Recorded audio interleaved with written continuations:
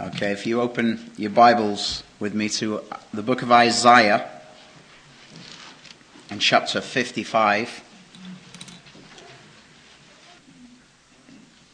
Let's stand for the reading of God's word.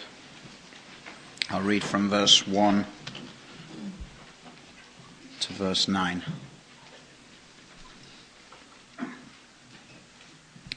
Ho, everyone that thirsteth, come ye to the waters, and he that hath no money, come ye, buy and eat. Yea, come buy wine and milk without money and without price. Wherefore do ye spend money for that which is not bread, and your labour for that which satisfieth not? Hearken diligently unto me, listen to me, and eat ye that which is good, and let your soul delight itself in fatness. Incline your ear, and come unto me. Hear, and your soul shall live, and I will make an everlasting covenant with you, even the sure mercies of David. Behold, I have given him for a witness to the people, a leader and commander to the people. Behold, thou shalt call a nation that thou knowest not, and nations that knew not thee shall run unto thee, because of the Lord thy God, and for the Holy One of Israel, for he hath glorified thee. Seek ye the Lord while he may be found. Call ye upon him while he is near. Let the wicked forsake his way, and the unrighteous man his thoughts, and let him return unto the Lord, and he will have mercy upon him, and to our God, for he will abundantly pardon. For my thoughts are not your thoughts, neither are your ways my ways, saith the Lord. For as the heavens are higher than the earth, so are my ways higher than your ways, and my thoughts than your thoughts. Let's be seated. And let's pray.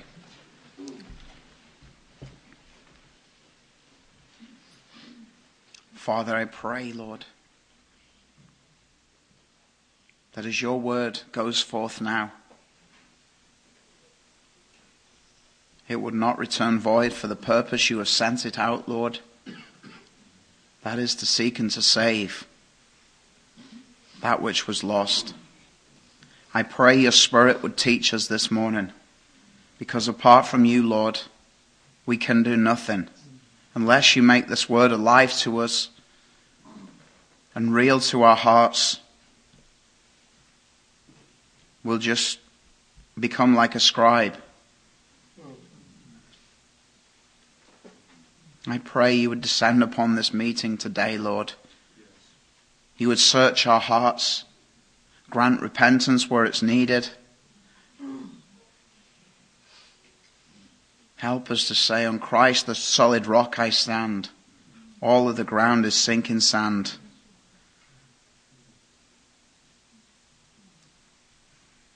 Lord, help us now. May your word come with power in Jesus' name. Amen.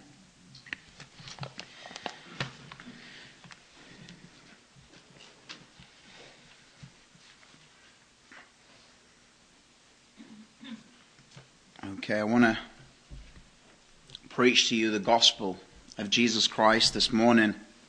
And let me remind you that, as Paul said to those in Rome, I am ready to preach the gospel to you in Rome. And he was talking to believers there. And we often say, the gospel's not just for unbelievers, it's for believers, and it's starting to become a bit of a cliche.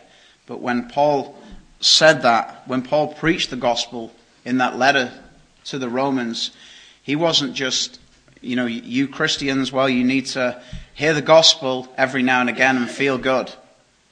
But rather, he preached the gospel to them as motivation to just present their whole lives, everything they are, as put on that altar, to die to themselves. So wherever this message finds you this morning, that is really the aim of this message, that we would die to ourselves and be a living sacrifice, put all on the altar for Jesus Christ. And so just before we look at our text here in Isaiah 55, I just want us also to consider a few verses from Isaiah 53. You see, in Acts chapter 8, we're told there of an Ethiopian eunuch who was one day sat in his chariot reading a portion of scripture from Isaiah 53. And when Philip the evangelist came to him, the eunuch asked Philip to explain the meaning of that passage. He wanted Philip to help make sense of it to him. He wanted to understand it. And it says there that Philip, he began from where the eunuch was reading in Isaiah, and he preached unto him Jesus. And that is really the way to make sense of any Bible passage. And this is what I want to do before you this morning. Preach unto you Jesus and the way of salvation, the way of eternal life. And so if you consider with me Isaiah 53 verse 5. Speaking of the Messiah there, it says, "But he was wounded for our transgressions. He was bruised for our iniquities." Not his own, he didn't have any. "The chastisement for our peace, peace with God, was upon him. And with his stripes," literally scourging or blows that cut in, "we are healed." Verse 6, "All we like sheep have gone astray. We have turned every one to his own way." Look at this here. The whole of mankind turned against God, turned away from God and said to him, "We will not have this man reign over us. We're not going to live according to your way." And so every one of the human race, Romans 1 says, tried to suppress the truth of the one true God out of their minds, out of their thinking. Of course, many are happy to worship a version of God that they have invented in their own minds.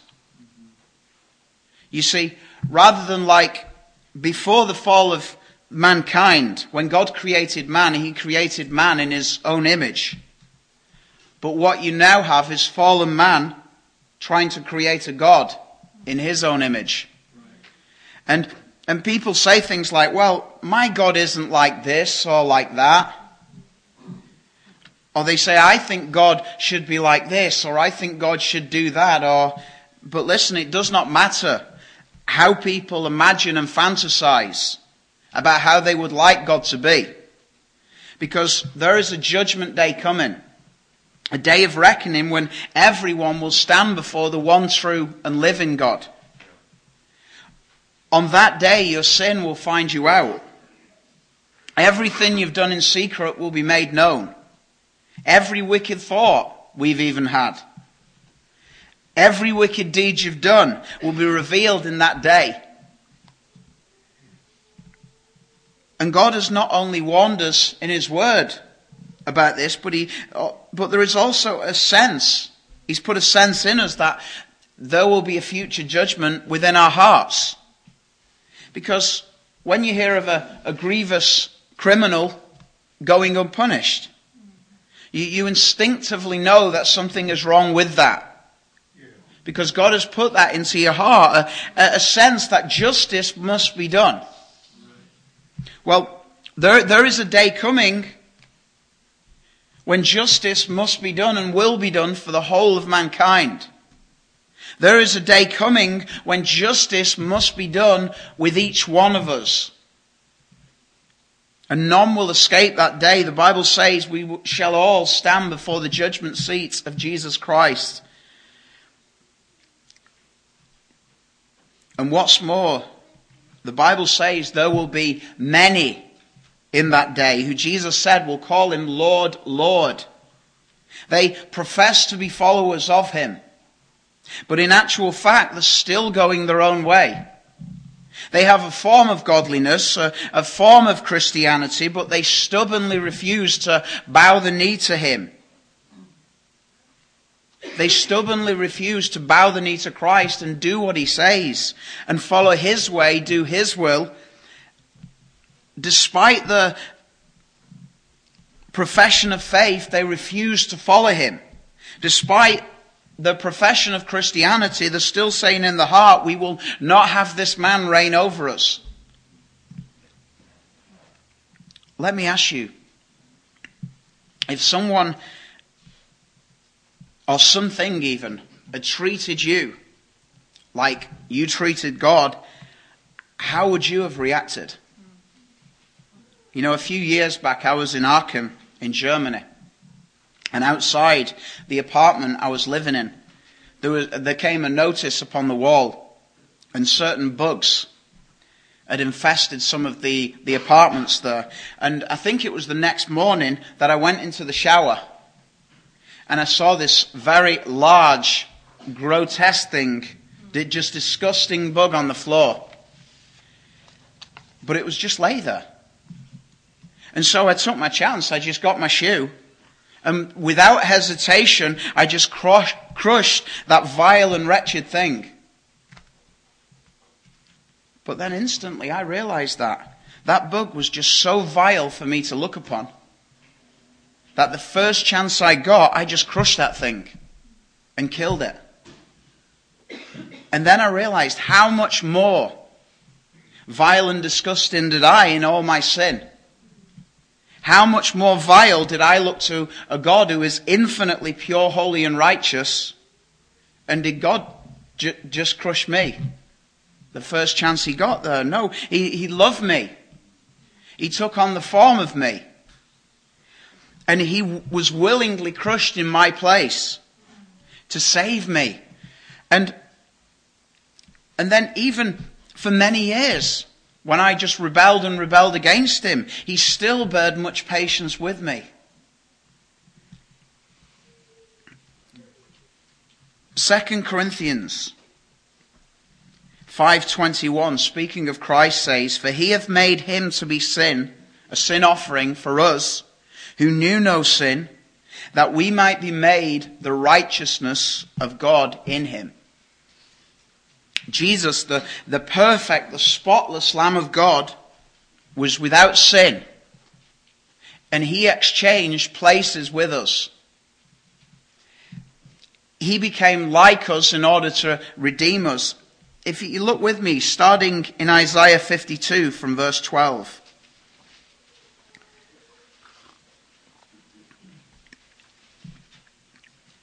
We are given this prophecy here of the Messiah. Remember, this was written about 700 years before Christ. And we are told of here this righteous servant.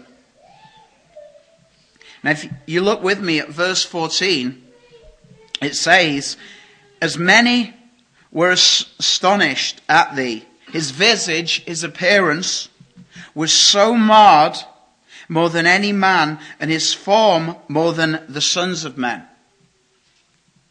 Or as the ESV puts it, his appearance was so marred beyond human resemblance.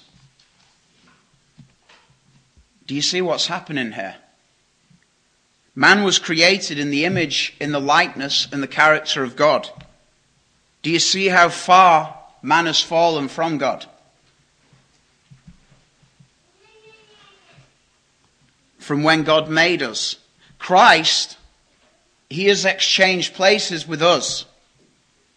The image of God in man has now become so marred by the corruption of sin that mankind barely resembles what a human being is. And look at Isaiah 53 verse 2. It says, "For he shall grow up before him as a tender plant and as a root out of the dry ground." And this is the bit I want you to see. "He hath no form, nor comeliness, no glory or majesty.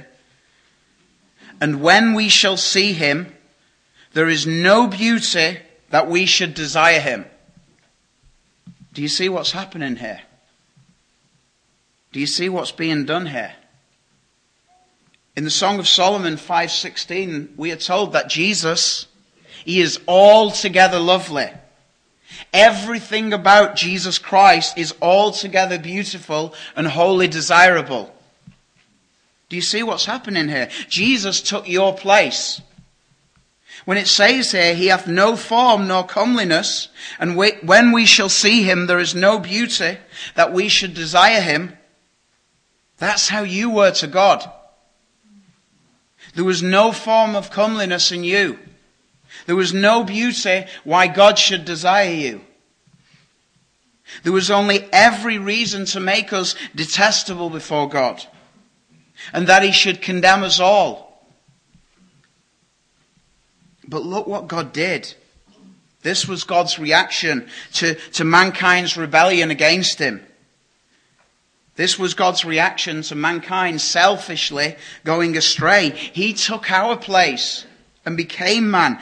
As it says in the second half of verse 6, the Lord hath laid on him, on the Son of God, the iniquity of us all.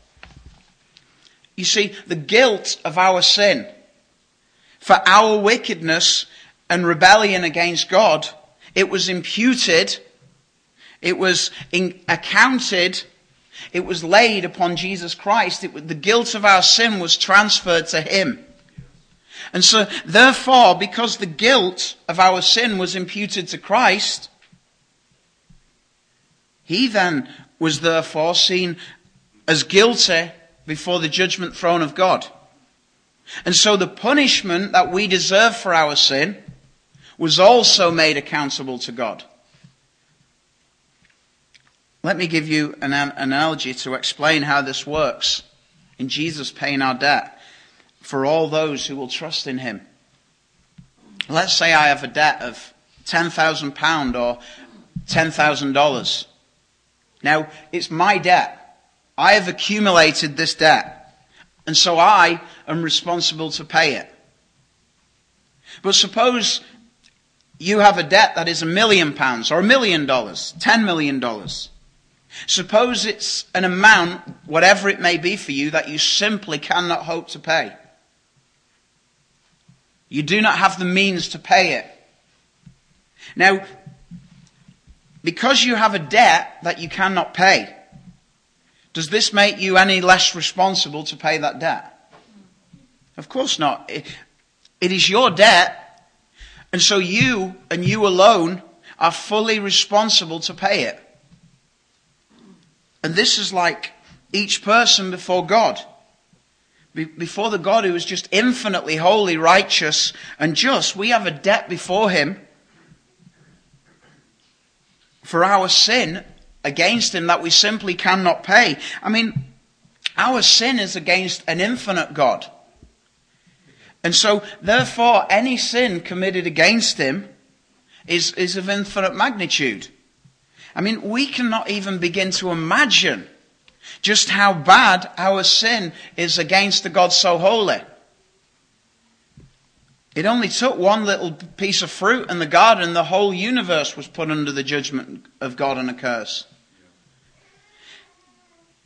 Now, speaking in human terms, if we all have a debt that we cannot pay, the only way we can become free of that debt is either, number one, the debt is written off by the debtor, but that's no good in regards to our sin against God, because God can't simply just write off our debt and pretend nothing happened. Because if God just forgave our sin without the debt being paid, then that would just be a corrupt and unjust judge.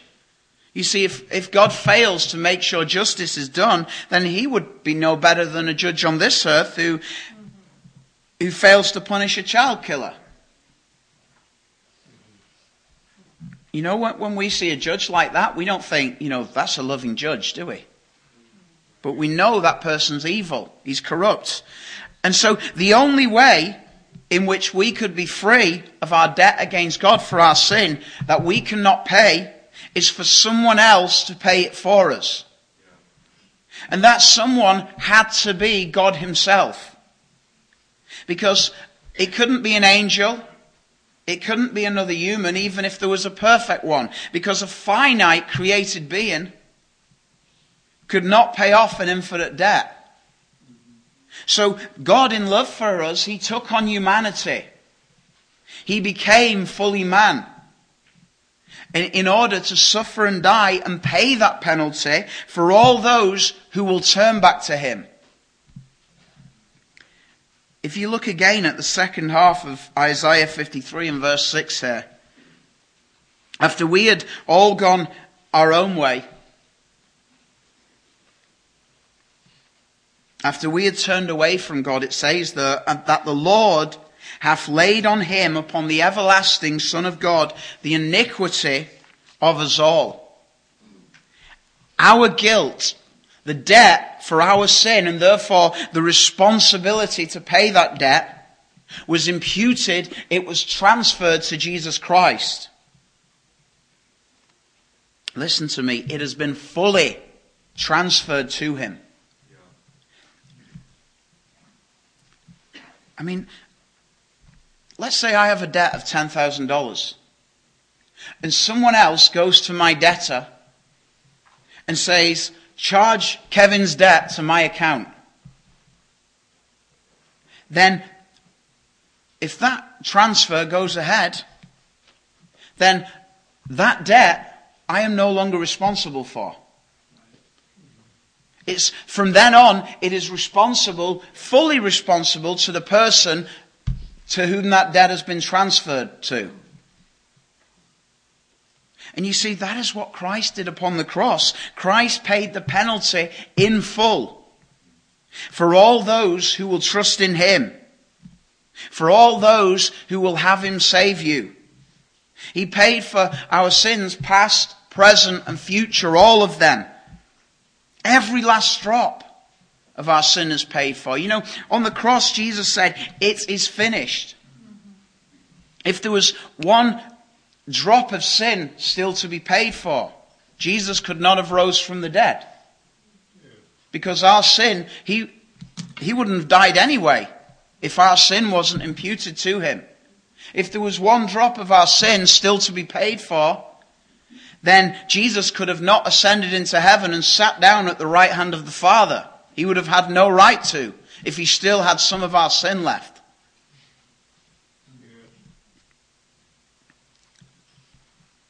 As it says there in verse 10, it pleased the Lord to bruise him or to crush him, and he made his soul an offering for sin. Christ, our great high priest, who all those Old Testament priests were just a mere faint shadow of, he offered himself up and took upon himself our debt and was punished in your place. In our place. As the hymn goes, in my place condemned he stood, sealed my pardon with his blood. And in verse 7, this is the verse we're told the Ethiopian eunuch was reading. It says, he was oppressed and he was afflicted, yet he opened not his mouth. He is brought as a lamb to the slaughter, and as a sheep before her shearers is dumb, so he openeth not his mouth. You know, there is a poem by John Newton that says, I saw one hanging on a tree in agony and blood, who fixed his loving eyes on me, as near his cross I stood. And never till my dying breath will I forget that look. It seemed to charge me with his death, though not a word he spoke. My conscience felt and owned the guilt, and plunged me in despair. I saw my sins his blood had spilt, and helped to nail him there. But with a second look he said, I freely all forgive. This blood is for your ransom paid. I died that you might live. And so after what God has done, if you look with me now at Isaiah 55 and verse 1.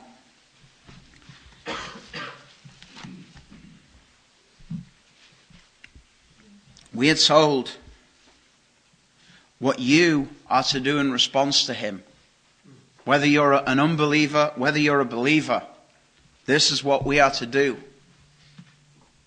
in our response. You see, the payment for sin has been made. Jesus upon the cross is fully satisfied. He is completely satisfied the wrath of God on the behalf of all those who will trust in him. Jesus does not half save people. He does everything perfect. But not everyone goes to heaven. Not everyone is forgiven. So the next question we must ask is that if Christ has done everything we need to get into heaven, then how is what Christ has done, how is it transferred to you?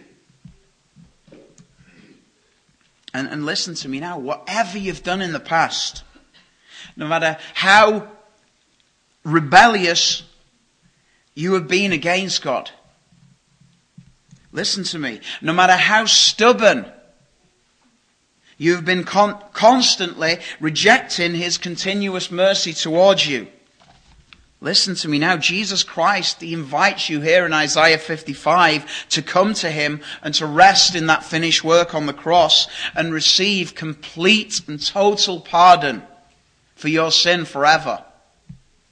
He invites you to be completely forgiven for all your sins, past, present, and future, and be at peace with God forever. But you must do what he tells you here. So look with me now at Isaiah 55 verse 1. Consider these words. The text begins here by saying, ho. Now the word ho is an old word meant to get your attention. God wants your attention now. He's trying to reach you now. He wants to speak with you. And this word ho was often used by sailors who, when they'd be on a long journey at sea, at the first sight of land, someone would shout, "Land ho!" And normally upon hearing this, all the sailors would rush upon the deck and they would do everything they could to get that ship to the land. And listen, maybe you've heard this gospel message time and time again. Maybe you've heard it many, many times. Maybe you've heard about this promised land. Maybe some have been trying to be saved and trying. But you just can't seem to make it to the shore. You just can't seem to reach this promised land. Well, listen here, the text, listen to what it says. This promised land is in sight now. God wants your attention now. He wants you to know that salvation, being reconciled to him, is within your grasp this day. And so don't just let it sail on by. You must pay attention now to what God is saying to you here in this verse. And so he continues to say in verse 1, "Oh, everyone that thirsteth, come ye to the waters." Notice the word everyone. This invitation here, it doesn't say everyone except you. But it is offered to all. It is offered to you this day. You say, but do you mean right now at this moment? Yes, that's what the Bible says. Today is the day of salvation. Now is the accepted time. Today is the day when you can be saved. Today is the day, now is the time, when God will accept you. If you will come to him on his terms to be forgiven. He doesn't say wait for another day. And notice the invitation here. It says, everyone that thirsteth, come ye to the waters. Are you thirsty for life this morning? Perhaps this message, perhaps it finds you in a place where you are fed up of drinking the stale waters of this life. Perhaps you've been drinking stagnant waters of dead religion. Perhaps you grew up in a Christian home. Or maybe you have a husband or a wife who truly follows the Lord. Or perhaps you have some other family members or friends who knows Christ, But maybe to you it just seems like you're going through the motions and has always been that way. And you've never really come to Christ. You see other people around you in this church and you know they're real. But the Christianity you have just feels dead. You see other Christians around you and you know, you can see what they have as real. Christ is not distant to them. But to you there is something missing from your life. Something you do not have. You know, I was a false convert for many years. I professed Christianity. But there was always something, or rather someone, who was missing from my life. And that was the person of Jesus Christ. And knowing Him. And for several years I was just following along. And listen, my time as a false professor, my time when I professed to be a Christian but did not know Christ, I mean, I thought I was deceived, but the warning signs were all there because it was marked by sin. The outside of the cut was clean. I was a good person to a lot of people. But inwardly I was still like dead men's bones. But listen, if you are in a place this morning where you have had enough of drinking from the stale and stagnant waters of this world, if you're fed up of drinking from the waters of sin that only leave you with a bad taste in your mouth afterwards and only leave you more thirsty. Jesus said in John 4:14, "But whosoever drinketh of the water that I shall give him shall never thirst. But the water that I shall give him shall be in him a well of water springing up into everlasting life." Do you want this water? Do you want Him? Listen to His call now. Jesus invites you here to come and drink from Him.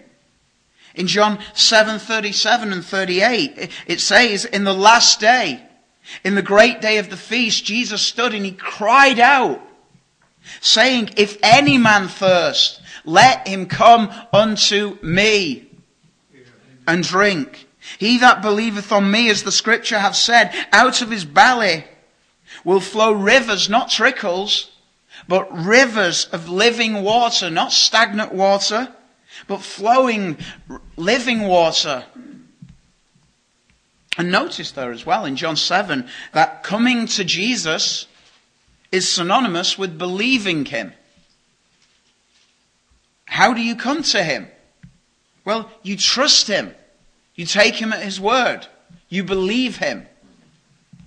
For God so loved the world that He gave His only begotten Son, that whosoever believeth in Him will not perish, but will have everlasting life.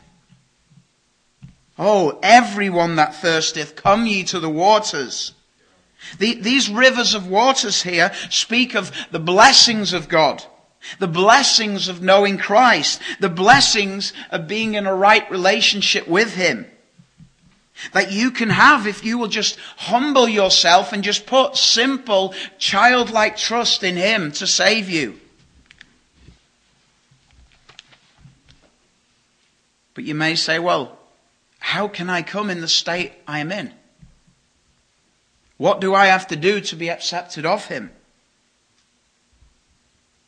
And this world is just full of people trying to do something to reconcile themselves to God. You have the Roman Catholics and the Muslims trying to make themselves right before God by doing various rituals.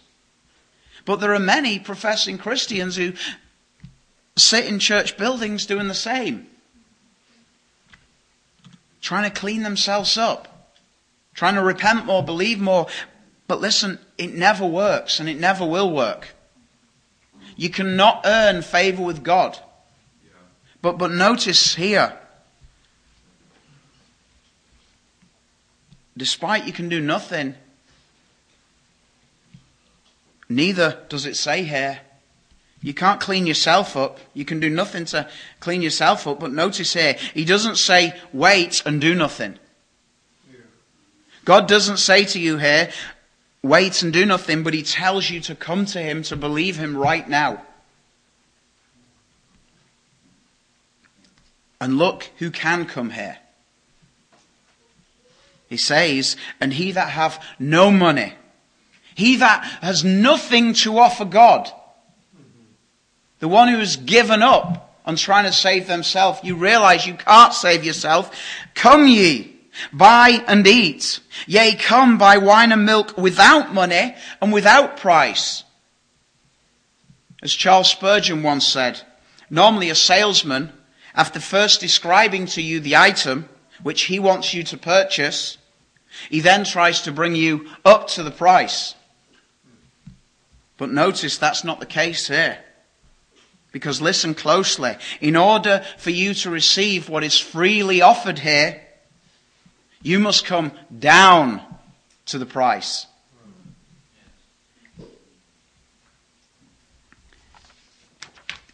You know, in the parable of the wedding feast, a great king invited all to come and dine at his feast. But we are told there that there was a guest who was not wearing a wedding garment. And so he was bound hand and foot and cast into outer darkness where there will be weeping and gnashing of teeth.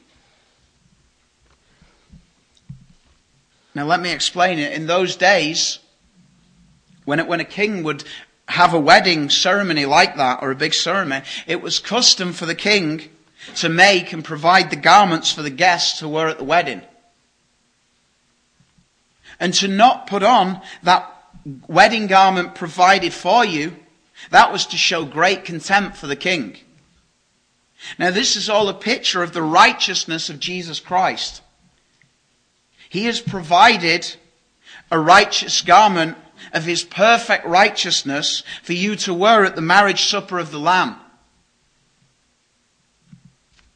But some of you may be refusing to put it on, and you're trying to dress yourself in your own filthy garment of your own works, of your own repentance, of your own efforts to try and clean up yourself. But listen, whilst you're trying to clean up yourself to be accepted, whilst you're refusing to trust in the perfect work of Jesus Christ, you're only showing contempt to the King of Kings, despising what he's done upon that cross. You cannot get to heaven without wearing this wedding garment, so quit trying to dress yourself. And just trust in the righteousness that Christ has provided for you. You know, who ever heard of someone who said, because there are many who realize they need Christ, they need to be right with God, but they're still trying to do something. They're still trying to make themselves right. But who ever heard of someone who said, I'm so thirsty, I'm going to wait till my thirst is quenched and then I'll drink? Whoever heard of a sick person who said, I'm going to wait until I'm better and then I'm going to call for a doctor? Yeah. Whoever heard of a beggar who was, when given money, said, wait, hold on. I can't accept your money yet. I must go and have a wash and put on a nice suit and then I'll accept your gift. You see, we don't think like this in any other area of life. So stop trying to dress up, to clean up yourself, to make yourself better. Stop trying to make yourself accepted before God. And realize you have nothing to offer him. And come to him now by the merit of Jesus' blood. You know, often I will counsel people and they realize there's some big sin they're holding on to which is stopping them coming to Christ. But what they're doing is they're thinking is, if I get rid of this, then Christ will accept me.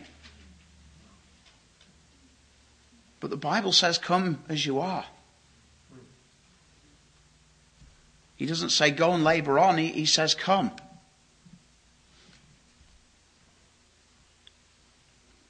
listen to me now. Jesus has done everything needed for salvation. All that is left for you to do now is turn from self and to him, to see what he has done and believe him. As the glorious hymn goes, come ye sinners, poor and wretched, weak and wounded, sick and sore. Jesus ready waits to save you, full of pity, love and power. He is able, he is able, he is willing. Doubt no more. Come ye needy, come and welcome. God's free bounty glorify. True belief and true repentance, every grace that brings us nigh. Without money, come to Jesus, come and buy. Let not conscience make you linger, nor of fitness fondly dream. All the fitness he requireth is to feel your need of him. This he gives you, 'tis the Spirit's rising beam. Come ye weary, heavy laden, lost and ruined by the fall. If you tarry till you're better, you will never come at all. Not the righteous, sinners Jesus came to call. Agonizing in the garden, your Redeemer prostrate lies. On the bloody tree behold him. Hear him cry before he dies, it is finished. It is finished. Sinner, will not this suffice?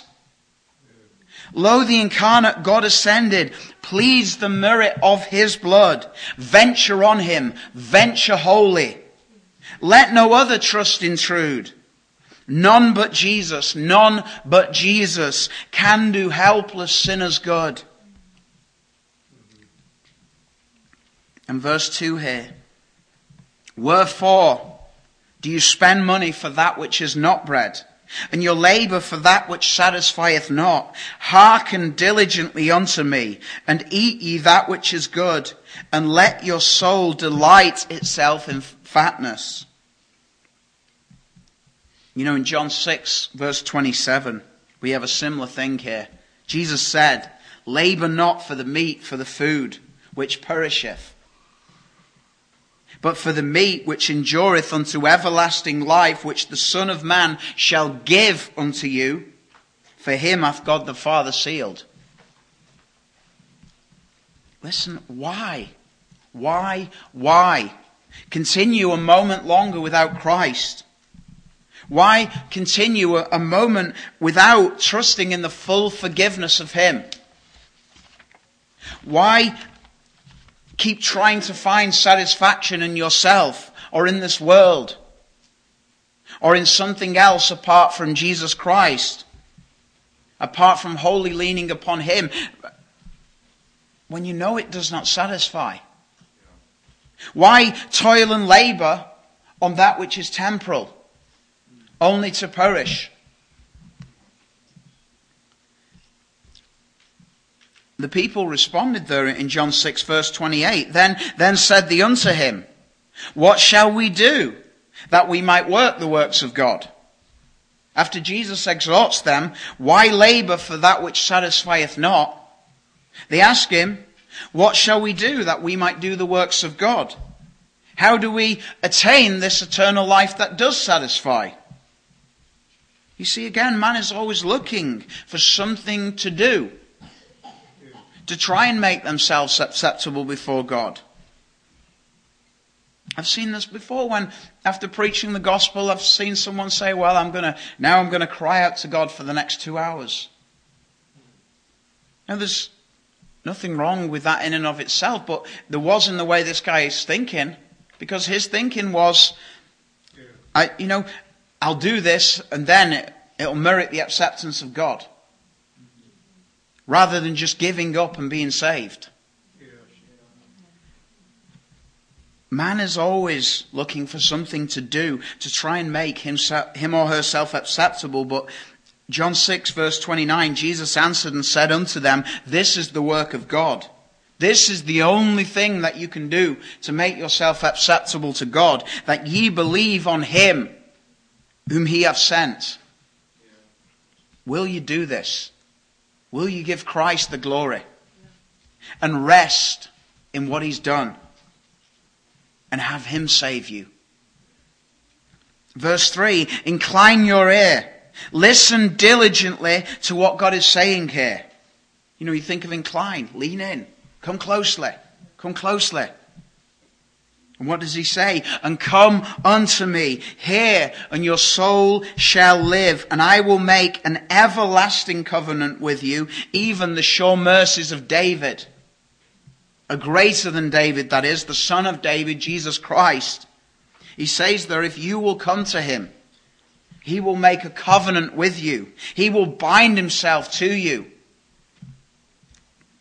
And look at verse 6 here. We just skip forward.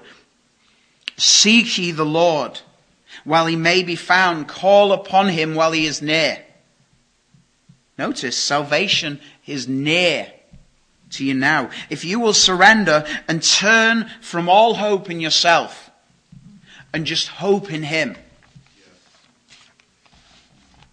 And listen also, because this implies that there will come a day when he will not be found. So don't play games. Don't put off this any longer. But call upon him to save you. Seek him now while he may be found. And do not stop until you are found in him. Don't come to him half-hearted. Verse 7. Let the wicked forsake his way, and the unrighteous man his thoughts, and let him return unto the Lord, and he will have mercy upon him, and to our God, for he will abundantly pardon. Now when it says here, return unto the Lord, this is like in the parable of the prodigal son, where the prodigal, it says, returned to his father. You see, this doesn't mean that he was once a true Christian and went astray. Although, let me tell you this, for a true Christian who is backslidden, those same promises are still there. But that rather that when he returned, what is meant by that is we, all of mankind, were once united to God in Adam. He was our head of the moral head of the human race. And when Adam sinned, we all went astray from God with him. But now here you are invited to return to him. So what does returning to him involve? It says, let the wicked forsake his way, and the unrighteous man forsake his thoughts. You must repent. You must stop going your own way. Stop being your own authority. And follow Christ. Instead, follow Christ. Submit yourself to his authority, to his rule. And the unrighteous man must forsake his thoughts. What does this mean? Well, stop thinking that life is all about me, myself, and I. And realize it is about him. Stop leaning upon your own understanding and fully lean upon Jesus. Just trust him in everything. Even when you don't quite understand it, admit that he is God and you are not. And he is a God who loves us, who wants what is better for us.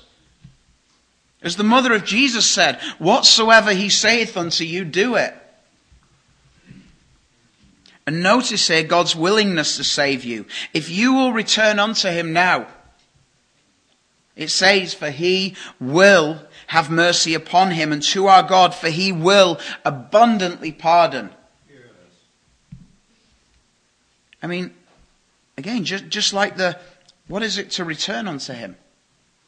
Just like the parable of the prodigal son. The sinner in the pig trough, he comes to himself, he comes to his senses. The unrighteous man forsakes his unrighteous thoughts and says, I will arise and go to my father. You see, that's what repentance is, coming to your senses. And realizing what is the point in continuing to labor for that which satisfieth not. But listen also, because repentance that leadeth unto life is always accompanied by an attitude that says, I will arise and go to my father. And if you will do this day, not to play games and go half-hearted, but if you want him now, if you want Jesus, you will find him. Because that's what his word says. So go to him now, and he will forgive you if you do it of all your sin and cleanse you from all your idols. Because verse 8, for my thoughts are not your thoughts, neither are your ways my ways, saith the Lord. For as the heavens are higher than the earth, so are my ways higher than your ways, and my thoughts than your thoughts. God says there, I'm not like you. If someone had treated you like you treated me, then you probably wouldn't forgive them. I mean, would any of you give your lives to save a worm? Well, the difference between God and you is much greater than the difference between you and a worm. And in the next verses here, from verse 10, rain coming down here and the earth beginning to bud. The picture here is life appears. And it will in your soul for all those who will rest in Christ, who will have him save you this day. I was reading this morning in Joshua. You don't have to turn there.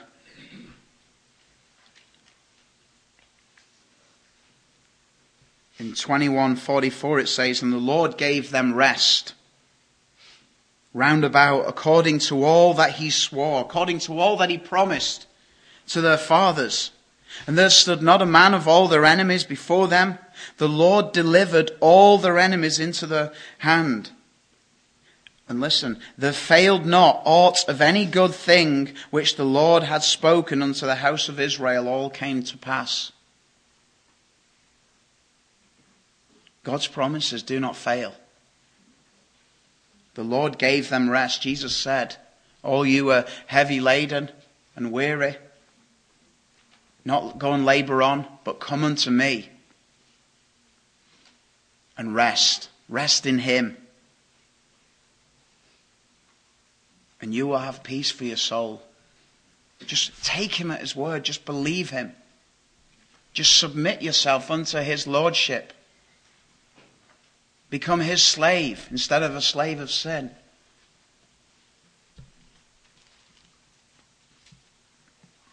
As it was Spurgeon who said, if I see a needle going across a table, I know but if I see a needle going across a table all by itself, I know there's a magnet underneath at work. And it's the same when someone comes to God. If you feel your need for him, know that it's him who's drawing you. So take him at his word, believe him, put all trust in him. And he will save you. Let's pray.